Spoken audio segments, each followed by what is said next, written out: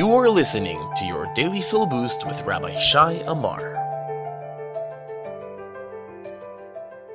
Recently, I've been hearing from a lot of people, Rabbi, it's too tough. It's too difficult. I can't handle it anymore. It's been 6 weeks of confinement, and as much as I love my family, love my children, enjoy being with them, there's a lot of pressure.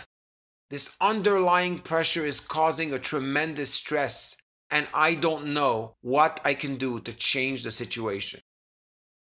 In life, many times there are things which are completely beyond our control. What can we do in this time to be useful, to relieve the stress, and to regain our freedom? I once heard a story of a man that came to America. He said that when he was in Russia, he was put in a cattle train with another 100 people. They were hungry, they were weak, it was freezing cold, and for 2 days they traveled across the country. He recounts that there was an older man that asked him, "Young man, please help me. I don't feel my fingers. Rub my fingers. I don't feel my ears. Rub my ears. Rub my shoulder. Help me. I'm freezing to death." And like this for the whole trip, the young man was warming him up. When they came to their final destination, unfortunately, everyone died, at the exception of these two.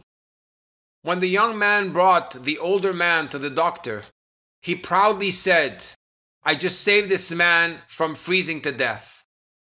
The doctor looked at him and said, "My friend, you didn't save his life. You saved your own. If you would not have been warming him up, you would have froze to death yourself." As we find ourselves in confinement, it doesn't mean we cannot warm somebody else's heart. When you are there to take care of somebody else, when you make that phone call, you give that word of encouragement, you smile, people will feel your warmth and their spirits will be uplifted. Commit to brightening someone else's day, and you will see by doing so how your day suddenly brightens up.